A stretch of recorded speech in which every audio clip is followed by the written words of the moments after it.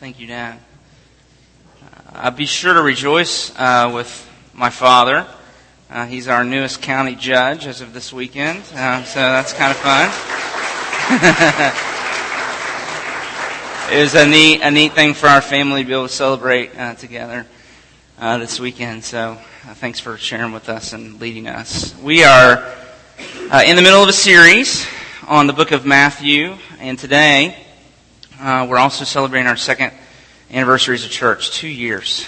Holy smokes. It's hard to imagine. But what fun to be together. So we, in order to get through Matthew in a timely fashion, or not really a timely fashion, but at least an orderly fashion, we have tried to split our time in Matthew up in a number of kind of mini-series. And so for now, we are looking at the parables of Jesus, because the Gospel of Matthew is about the kingdom of heaven. And if you've not caught on, that's kind of what we've been singing about and thinking about and reading about. And so in all of his miracles and throughout all of his ministry, Jesus has been putting the kingdom of heaven on display. But when he wants to teach people about the nature of the kingdom, about how you enter it and how it works and what its destiny is and what kinds of things you can expect, all of these things, he tells stories. And we call those stories parables. And so for the fall, all the way through to Advent in November, we're going to be looking at the parables of Jesus, which in many ways are the parables of the kingdom. They're stories about how this kingdom of God, this kingdom of heaven we've been talking about, how it works and how you can enter it and what it will be like to live in it and all those sorts of things. So if you have a Bible and you'd like to turn with me, you can to Matthew chapter 13. We're going to be reading verses 24 through 30 and then skipping to that's the parable itself. And then in verses 36 through 43, Jesus gives the explanation of the parable to his disciples.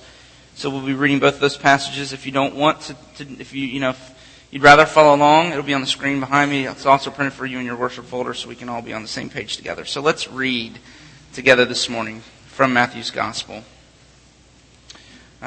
Beginning in verse 24 of chapter 13. He, Jesus, put another parable before them, saying, "The kingdom of heaven may be compared to a man who sowed good seed in his field.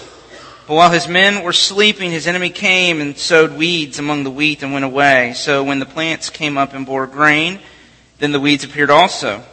And the servants of the master of the house came and said to him, 'Master, did you not sow good seed in your field? How then does it have weeds?' He said to them, 'An enemy has done this.' So the servants said to him, 'Then do you want us to go and gather them?' But he said, 'No, lest in gathering the weeds, that's going to mess me up today. Weeds and wheat. I just want you to know, okay? We're going to try to keep those things straight. Man. He said, 'No, lest in gathering the weeds, you root up the wheat along with them. Let both grow together until the harvest. And at harvest time, I will tell the reapers, gather the weeds first, bind them in bundles to be burned, but gather the wheat into my barn.' And then he left the crowds and went into the house.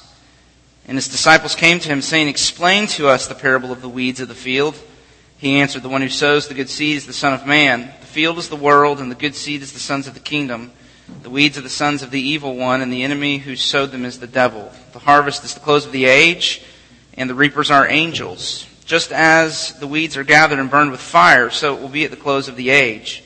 The Son of Man will send his angels, and they will gather out of his kingdom all causes of sin and all lawbreakers and throw them into the fiery furnace. In that place there will be weeping and gnashing of teeth.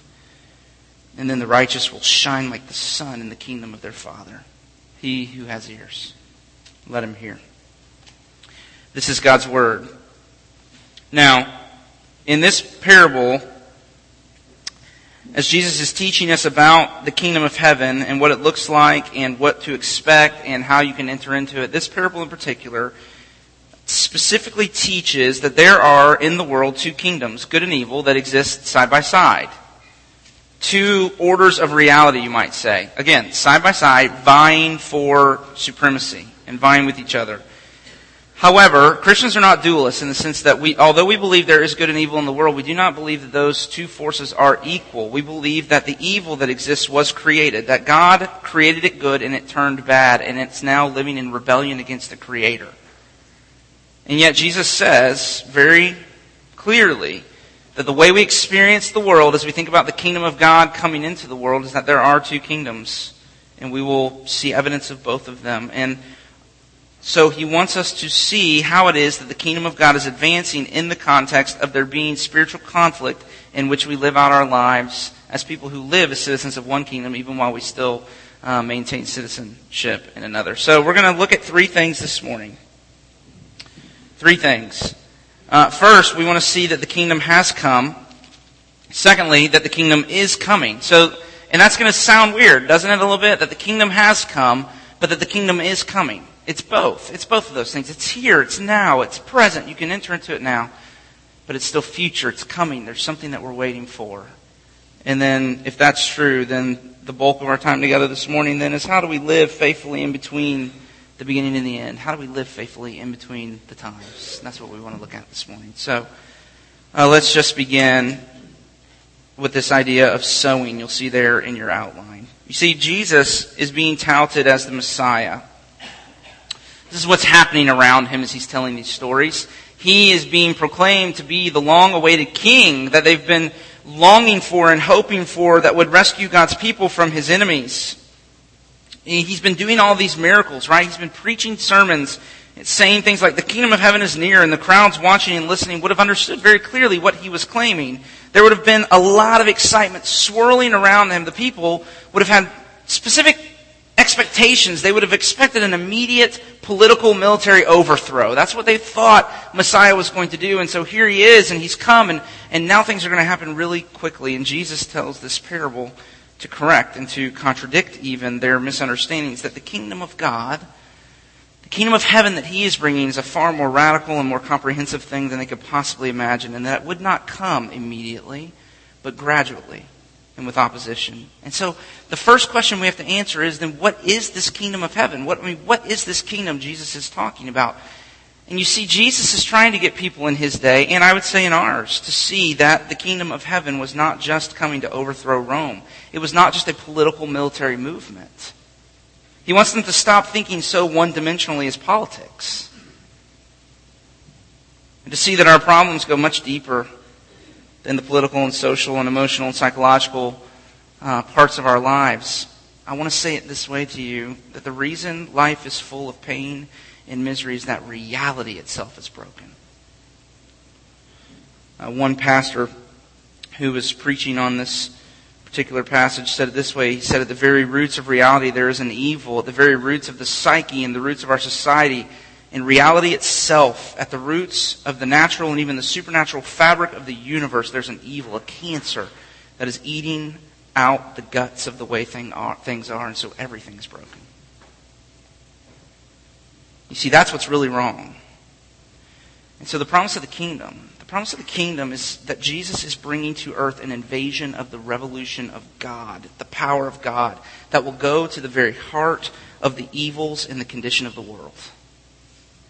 So the same pastor goes on and he says, imagine, how would you like a world, not just in which you can set up a business and not be taxed to the limit, but how would you like a world? Imagine a world without sorrow, hatred, or grief. Imagine a world without poverty, sickness, or injustice. Imagine a world without racial strife or loneliness. Imagine a world without guilt or unhappiness or mental illness or family breakdown. Imagine a world in which all of the brokenness, emotional and social and spiritual and political and even physical, has been completely eliminated because all of the opposition to God's love and justice, whether in the human heart or whether in your own body or whether in all the human institutions, has been annihilated and put down. So everything God wants for you is affected. Imagine a world like that. And Jesus says, that's what I'm here to bring. And we see this is the revolution that has started. This is what he has sowed into the world. It's not the institutions that are broken. It's not the political system that's broken. Reality itself is broken. And Jesus has begun to take every inch of reality, the emotional, the social, the spiritual, the political, the physical, the economic, and bring it underneath the light and the power of his royal will, so that it's transformed. That's what he's doing in the world. That's what he's doing in Winter Haven. The power of God is at work. The Spirit of God is in the world now. Jesus has planted this revolution in the world, and the promise Jesus makes is that this gospel of the kingdom, that we can enter into it, that the kingdom life can come into us and begin to remake us, that means that this new dimension of reality that's breaking into human history, into the world, it can become our reality. We can enter into it. And as we do, it will begin to reconstruct every single part of us, the way we think, the way we live, our values, and the way we look at life. And that's what it means to be a Christian. You see, Jesus is the sower in the parable. He's the sower, and He's sown the seeds of the kingdom of heaven into the world. And they're bearing fruit. The kingdom is advancing, Jesus is teaching us, and we can enter into it. It's coming. It has come.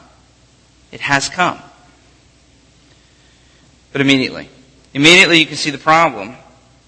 That though the kingdom of heaven has come in Jesus, though it has entered into human history and is advancing, there is much that is still wrong in the world, isn't there? Evil is afoot, and it is advancing too. And the new age of the kingdom has come, true, but the old age of sin and despair has not yet ended. And the parable teaches this when it says that an enemy came, verse 25, if you see there, and sowed wheat among the weeds. And this went unnoticed for some time, we're told, because Jesus is using a specific type of weed that would have looked very much like the shoots, of wheat here. Until the wheat came up and the grain began to sprout, and then you could tell the difference, and you can imagine looking out at a field that's full of wheat and also weeds. And Jesus is saying that as we look out into the world, that's what it should look like to us. We should be able to see signs of the gospel's advance in the world, but also we should see weeds. The gospel's going to the nations, but there's weeds. The curse has not yet been lifted. Evil still has sway. And so I think we learn a couple of lessons from this. And the first is that no matter how hard we try, no matter how much we plan, I hate to break it to you, there'll always be weeds.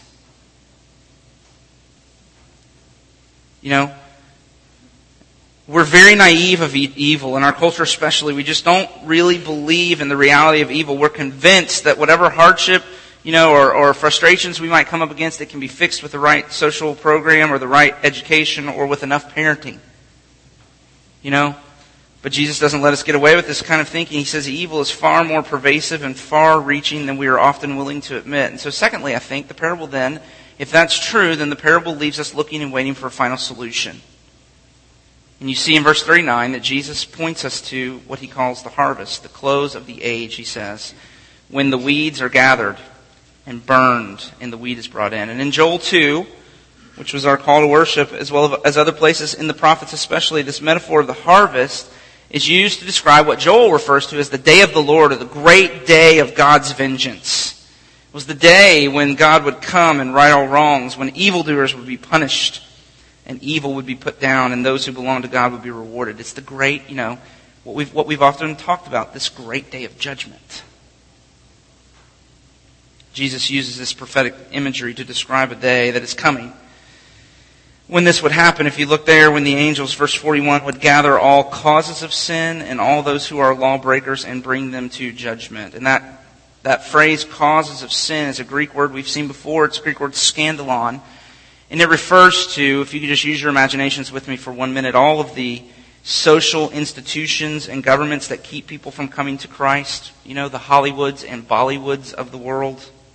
The advertisement companies that encourage materialism, the higher educational institutions that attack Christianity and promote atheism and godlessness, the brutal dictatorships that breed oppression and violence, and the corrupt corporations that are consumed with greed. All of these causes of sin will be judged. But he says also the lawbreakers. And it's just a little word that means those who live as if there's no law, those who've ignored God's commands, those who have made themselves the deciders of right and wrong, all those who live as if they're under no authority, but as if they're authority unto themselves, as if there's no other authority other than their own opinions. This is the description of those who reject God and His rule and make themselves out to be gods in His place. And what Jesus is saying, what the Bible says is our real problem is just this, that this right here is what is really wrong with the world. It's our unwillingness to be ruled, that we want to rule for ourselves, and that is the root of all of the evil in the world. And so it has to be judged. It has to be put down. All of human pride and selfishness have to be put down. And it's good news that God's going to do that. But Jesus is unmistakably saying here that this judgment will be a great day of wrath, that God will come in wrath and cast sin and sinners into what he calls in verse 42, the fiery furnace. And then he goes on to describe it as a place where there is weeping and gnashing of teeth. And of course, historically the church has seen this as the imagery of hell. And the language is meant to convey just that, sheer horror. Imagine, Jesus says, being consumed by fire, but eternally, forever and ever. Imagine being consumed by utter despair. He says a place of weeping, of wailing, and torture, gnashing of teeth. As if, have you ever had a sharp pain come into your body, and what's the first thing you do? Right? You clench. I mean, kids, you're in here this morning. If you can imagine, I was trying to think of how to say this, but the worst day of your life multiplied by 1,000,000 forever and ever and ever. You see, that's the historical view Christians have held of what awaits those who are judged guilty of rebellion and sin. And to be a good friend to you, I have to warn you of the foolishness of continuing in rebellion against the King. Because the King has come, but he is coming again. And right now the terms are peace, if you'll turn to him. But on that day, it will be terms of war. And if you're not a Christian, if you've not yet put your faith in Jesus, you're headed not only for judgment, but for wrath. But then keep going here in these verses and see that those who through faith have entered into the kingdom of God, those who have trusted in Christ, if you look down at the very end of the passage, the last verse there, verse 43, Jesus calls them the righteous. And he does that because at the very heart of the revolution of God is the self-sacrifice of Jesus Christ. The weeds that grow, the physical weeds in my front yard, as well as the spiritual weeds that grow in our heart and in human community, are part of the curse that has been placed upon the world because of sin. And what Jesus is saying is that on the day of judgment, those weeds will be gathered together and burned. And there's only one way. There's only one way to escape the fire of that judgment. There's only one way in the economy and plan of God to do that, and that is that Jesus became for us the weeds that are cast out and burned. And the Apostle Paul puts it this way in Galatians 3. He says that Christ redeemed us from the curse by becoming a curse for us. In other words, Jesus took the curse upon himself. He was counted guilty in our place. He became the weeds. And on the cross, the fire of God's wrath fell on him and consumed him. And that means if in repentance and faith you come to Jesus and submit yourself to him and enter into his kingdom and begin to live as a follower of him, then on the day of judgment there's no wrath left for you. There's no fire. There's no weeping and gnashing of teeth. Jesus has experienced all of those things in your place. He bore your curse so that you could be named among the righteous. See, that's the gospel. And that word righteous there in verse 44, is it 44? In verse 43, that word righteous means to be put right. It means to be rightly ordered or to be rightly related to. And that's exactly what Jesus does. That's what happens when you enter the kingdom of heaven and begin to experience his power. Jesus says that on the day of judgment, these righteous, look there, this is just amazing. He says that they will shine like the sun. What a wonderful promise that on that day that we'll be radiant, we'll be glorious, we'll be so brilliantly beautiful that the look at us would be like trying to look at the sun. It would just blind you.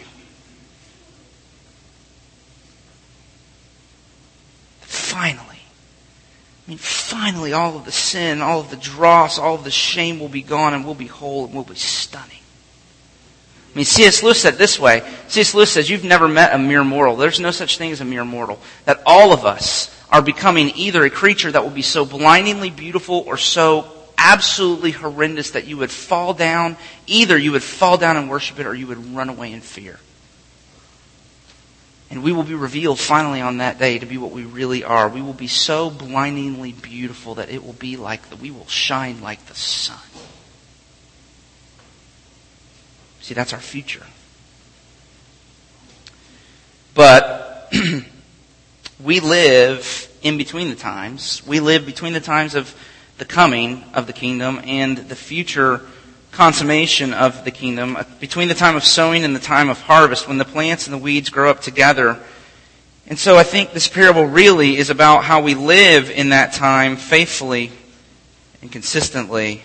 And so we need to see what we learn from this parable as we come just to the end of the third point here that I've entitled Realistic Engagement. What do we learn about how we do that faithfully, about how we live in between the past and, the beginnings and the consummation of the kingdom? You see, in the present, evil remains. And Jesus says that as long as the world goes on, the wheat and the weeds will grow up together until the harvest. And Jesus is warning us that there is a counter-revolution to the revolution of God that He came to initiate. There's an enemy that has also sown seed, verse 39. And his counter-revolution is bearing fruit too. And here's the amazing thing. Did you notice in the parable that God has ordained that it continue that way? I mean, did you notice that? The workers come and say, should we pull up the weeds? And He says, no, let them remain. You see, the sons of the evil one and the sons of the kingdom will live together side by side. We can't get away from evil no matter how hard we try. We can't do away with it. And so we're going to have to learn to live with it and engage it and endure it.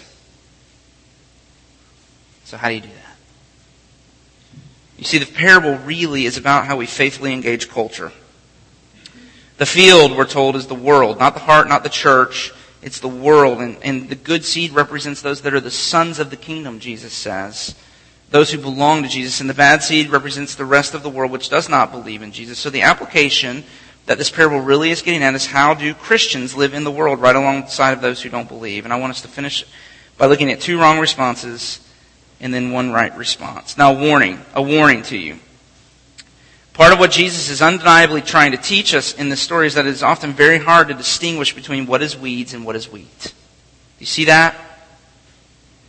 The damel, this plant that He uses, would have looked exactly like the wheat plant, which is why they didn't know this happened until it began to sprout, and then they could tell the difference. So each of these wrong responses has specific tendencies and blind spots, and so we need to just be aware of that, okay? So 2 wrong responses, talking about their blind spots, and then the 1 right response. So let's do this. First, here's the first wrong response. If you forget that the kingdom has come, remember, it's here.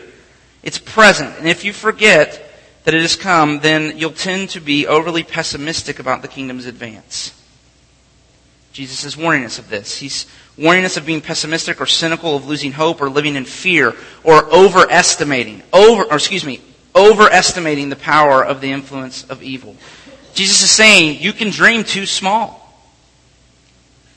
Don't forget that the kingdom of God has come in Jesus, that it's already here, that you can enter into it now. The eternal life is available to you now, and you can live in it and experience it. The seed has been sowed, and it is growing up and beginning to sprout heads of grain. The kingdom is here and bearing fruit. It's advancing. There's a place in the Gospels I love where Jesus sends out His 12 disciples to minister and to preach the kingdom, and they come back to Him and they say, Lord, it's the most amazing thing. Even the demons obey us and submit to us in your name. And Jesus says, I saw Satan fall like lightning from heaven. In other words, you see what Jesus is saying? In other words, as the church goes out in ministry and brings the gospel to the nations, Jesus is saying Satan's time is up. Remember, we saw in Matthew chapter 10 that Jesus is the one, He's the one who's come to bind the strong man. He's come to do away with the works of the evil one. So we can't be overly pessimistic, right? The gospel, Paul says in Romans 1:16, is the power of God for salvation for anyone who believes. Jesus, I'm here to tell you, can change any heart, any marriage, any family, any city, any society, no matter how hard-hearted the person might be or how much corruption there might be. He can. But there's a tendency sometimes to be pessimistic. And the blind spot in this pessimism is, if you tend to be more cynical, if you tend to be on the more pessimistic side, then a lot of times you'll often look at a situation or a person or a relationship and you'll just see weeds. You'll not also see the wheat. This is the glass is half empty kind of person, right? You'll just see the negative and not all the ways God's working, so you'll really struggle to be hopeful and to believe that Jesus can change the situation or that person. You'll be tempted to treat sin, whether in the society or in your spouse or in your children, as more defining than Jesus' power, and that's unbelief. It's a lack of confidence in Jesus' ability to save you. It's making much more of evil and making little of Jesus. And the more I thought about it this week, the more I really think this is why the master told the servants in verse 29 not to pull up the weeds. I could not really wrap my head around what he was saying there, but I really think it's this. I think the lesson is that God is working in ways we haven't even thought of yet. That He's working in the lives of people who from all outward appearance seem to be the least likely candidates for His mercy, and we have no idea all the circumstances and all the little ways and the hidden ways He's at work, and so we shouldn't be overly pessimistic. Now, as far as a cultural engagement strategy, and again, these are characterizations and they're not meant, I'm not putting anybody in categories, I'm just helping you see how this works. Typically, as a cultural engagement strategy, those who are more on the pessimistic or the cynical side will tend to adopt a strategy of withdrawal. In other words, to retreat and to wait it out until Jesus comes again, to cloister ourselves in little Christian ghettos, and to never venture out into the world, and to refuse to engage in the larger society and try to change things. And this strategy is usually rooted in fear or cynicism, and the problem is it doesn't work. Now, this is just one example of this, okay? One example. And so, you might decide to put your kids in private school so that they can escape the corruptive influence of drugs and sex in the public school system, but the problem is that weeds grow there too. And so now all you've done is expose them to a completely different kind of evil. They may not smoke or drink, but they have to face the corruptive influence of arrogance and elitism and materialism. Oh, and so you decide, let's bring them home and we'll homeschool them, but I hate to tell you, the weeds grow there too. Right? And so now you have to parent them through self-absorption and a sense of entitlement. I mean, those are all generalizations. I'm nobody get offended by that, okay? All I want you to see is the point is that the strategy of withdrawal is not wise because, number one, it's impossible. If you're trying to get away from evil, there's no where to go because guess what? It's not something that's out there.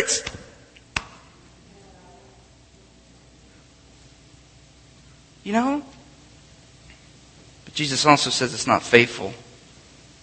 And He says in the wisdom of God, the way it works is that wheat and the weeds grow up together side by side. So overly pessimistic, right? Second wrong response, and that is that if you forget the kingdom has come, you might tend to become overly pessimistic. But if you forget the kingdom is coming, it's still on the way, then you might wrongly become overly optimistic about its advance and underestimate the power of evil. You might become naive. I mean, you can dream too big. And you can set your expectations too high and easily get discouraged when things don't change as quickly as you think they should, or when despite all of your stellar parenting, your kids still sin. Right? Or a friend lets you down. Or a tragedy befalls someone you love and it just eats away at you. So don't forget that the kingdom is here. It's now, but it's also coming. And until Jesus comes to do away with evil, the weeds remain. Pull them out today and they'll be back tomorrow. Now, blind spot for these people, if you're more on the optimistic side, then you'll do the opposite of the first person. You'll tend to look at a situation or a relationship or a person and you'll see wheat, but not weeds. Especially when it comes to your position or to your group of friends or to your little, thing you've got going on. So Jesus is saying, don't be naive. And that's unbelief too, because really at its root, it's an overconfidence in your ability to produce change. And it manifests itself in things like moralism or radical patriotism or some kind of cultural imperialism. Those are the kinds of things I have in mind. And so the cultural engagement strategy on this side of things is what I call, and let me explain this, but it's what I call enculturation. And it just means this, to become so immersed in the surrounding culture, to be so shaped by the culture that you're no different than the culture. That your goals might be different. I mean, you might want things to change, but your methods and your strategies to achieving those goals won't be any different. It's kind of a hard concept to understand, so let me give you an example or two about what I mean. And this is dangerous, so let me just comment on this whole taking America back for God thing, which I'm in favor of, by the way. Can I just, right? Anybody with me? Amen? Thank you. I'm all for that, but there's a huge assumption in the rhetoric, and that is that it seems at the root that this movement really believes that change comes through political processes. And I just want to say, that feels like playing by the world's rules. And what I mean by that is this, is that I think part of what Jesus is teaching us in this parable is that the way we change our country and our city is not to gain power through the political process and go and begin to rip out the weeds of liberalism or secularism in our society. No, Jesus says, let them stay there. What? Just don't worry about that stuff. Let it stay there. So I think the way the church brings change is not through cultural processes, by standing outside of the culture and pointing to a different way, by being its own culture. A counterculture, a colony of the kingdom of heaven, by protesting abortion clinics, but also setting up adoption agencies and finding a home for every unwanted baby. Right? I'm not saying at all, I'm not at all saying that we shouldn't be involved in politics. The church, by definition, is its own politics. We should be passionately involved in the political process, but not put our hope in it. Don't play by the world's rules. That's enculturation as people of faith. Hear my heart when I say this, but our hope is not in a Republican majority in Congress. It's not in ousting the current administration. Our hope is that Jesus would come and set up His administration. There's a difference between those two things, though. And our hope is that, things won't always be the way they are right now. That wrongs will be made right. That justice is coming. But can I just say, it's not coming because you're going to bring it. He's going to bring it. Evil will finally and totally be and forever be vanquished, but only when He comes again to do it Himself. So, overly pessimistic, overly optimistic. So what's the right response? And I think the right response is just this. It's what I call here in this third point, realistic engagement. So I think ultimately the balance is just this. The kingdom is here, it's advancing, and it should make us willing and eager to intelligently and enthusiastically engage our culture, to get our hands dirty, to make a difference, to be active in the political process, to write your congressman and your senator and tell them about what you desire to see happen, to involve yourself in all of the ways, all of the little details of culture and try to make the city we live in a better city, to make a difference. That when you come face to face with sin, don't get discouraged, but be hopeful, be courageous, because the kingdom is advancing. It's here, but it's also not yet. And so, even as we engage passionately, we should also be realistic. To not think that it's our work that's going to bring the kingdom. To expect and bear patiently with setbacks and defeats and discouragements. That's what Jesus is calling us to here. So I want to just offer 3 application points, just as bullet points for us this morning. Application number 1, and this is true especially as we come to the Lord's table now, it's just a call to self-examination. When Jesus adds at the end here, he who has ears, let him hear, He's inviting us to think deeply and imaginatively about what He is saying. He wants us to ask questions like this. Which kingdom do you belong to? What will be your fate on the day of judgment? Will you, like the weeds in Jesus' story, be gathered up and thrown into the fire? Or will you shine like the sun, beautiful and brilliant, because you're clothed in the righteousness of Jesus? Application number 2. Don't be surprised by wheat. Right? Don't be surprised when you see wheat growing.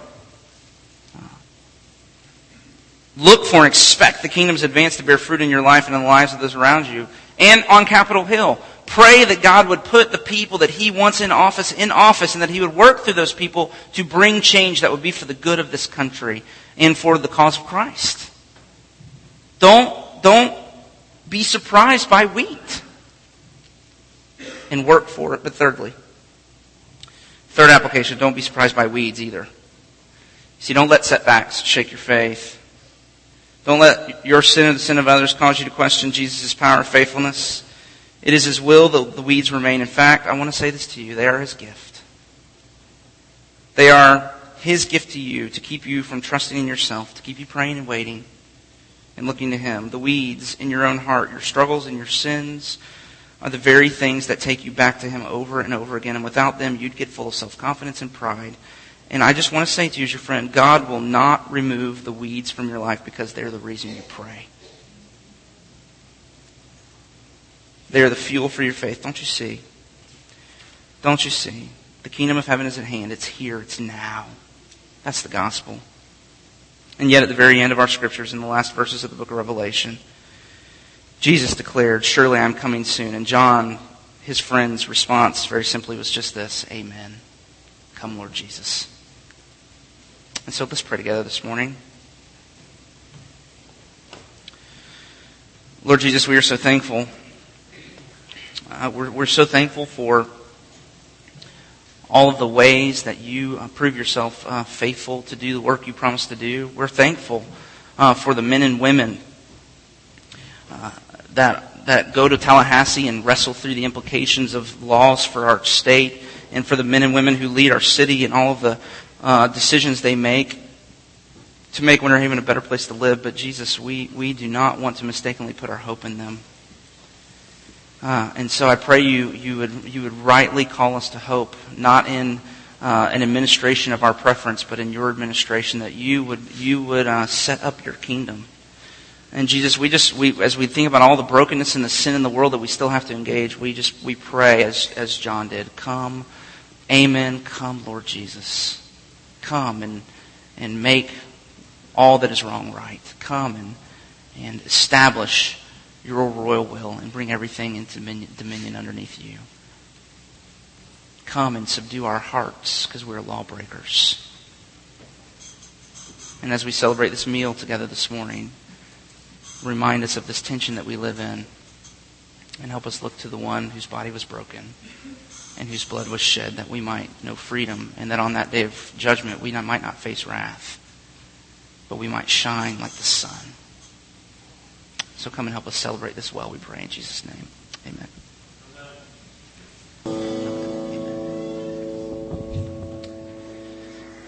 Oh, amen. A couple of logistical things as we, I hope, if you don't know this, today's our second anniversary, and we're going to celebrate by having lunch together in the fellowship hall. If you didn't bring food, it's okay. I know somebody left just a few minutes ago to get 300 pieces of chicken. So there's only about 180 of us or 190 of us in the room. So if we eat 300 pieces of chicken, we're going to have to repent later for gluttony. So please come. Okay? Come and enjoy lunch with us, even if you didn't get the opportunity to bring something to share. What we're going to do is we're going to go right out this door or that door back there. There are doors right to my right, your left. We're going to go through those doors. The table's set up in the hallway. Get your food and come in to Covenant Hall and sit down. If you have kids, here's what we're going to ask you to do. You're going to have to walk through the grass a little bit, but if you would pick the kids up on the outer side of the building where the playground is, at those doors there leading to the playground, please do that. If you have a child in the purple class or the red class or the orange class, if you could, I know I'm asking a lot, go all the way around the building and enter from the far doors and pick them up. That would be great, okay? So that we can kind of let the traffic flow through there. So everybody understand those instructions? I don't, so hopefully you do. We'll figure it out. Now, to close the service, what a beautiful call to go. I laughed, but I love John. If you want to go anywhere, come talk to me. We are called to go. We're called to make a difference. We're called to engage. And we want to be a church. We've said from the very beginning, we don't want just a great church. We want to live in a great city. That's why we're here. We want to change Winter Haven. We want to be a part of making Winter Haven a great place to live. And we want to see the kingdom of God come to our city. And so we're going to have to engage. We're going to have to go. But as we go, don't forget. Don't misplace your hope. Don't forget that ultimately it's Jesus' work that's going to get the work done. And so we look to Him in faith. And that's the promise of this benediction, that as you go, if your faith is in Christ Jesus, then the power and the blessing and the authority and all of the resources of God rest upon you as He sends you into the world to do just that. So receive the benediction this morning, and then we're going to go eat lunch. This benediction we'll just say this is the blessing for lunch as well, okay? And you can just go and eat and get your food. So may the Lord bless you and keep you. May the Lord make His face shine upon you and be gracious to you. May the Lord turn His face towards you and give you His peace both now and forevermore. Amen. Go in His peace. And come join us, please.